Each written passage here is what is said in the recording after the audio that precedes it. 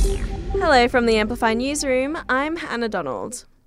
The NATO Secretary-General says the alliance doesn't have a stance on cluster munitions. The US is reportedly planning on sending the controversial bombs to Ukraine to help fight Russia.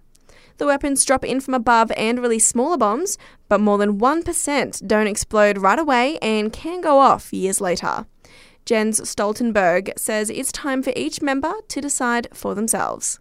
Other allies have not signed the convention, and many of them, or at least some of them, have cluster munitions. So it is for these individual allies to make those decisions. NATO as an alliance doesn't have a position on the convention simply because there are different views. Canberrans can now report non-urgent minor property damage and vandalism incidents online, enabling call takers to respond to more time-critical matters. Deputy Chief Police Officer Doug Boudry says not everything requires a policing response. We can actually get a better picture, and we might actually call on the services of other government departments, particularly in the likes of graffiti or minor property damage that's being reported. They might be better situated to respond to that. It's a windy day in the Territory today as a cold front moves through.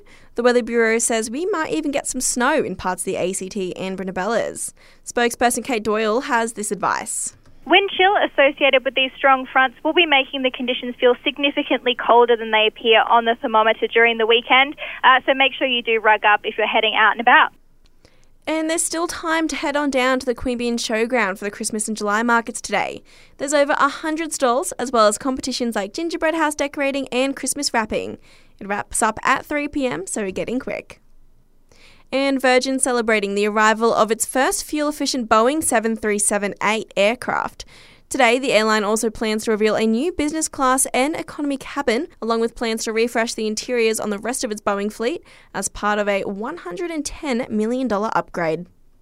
And that's the latest from the Canberra newsroom this Saturday. Check back in again tomorrow morning for our next update.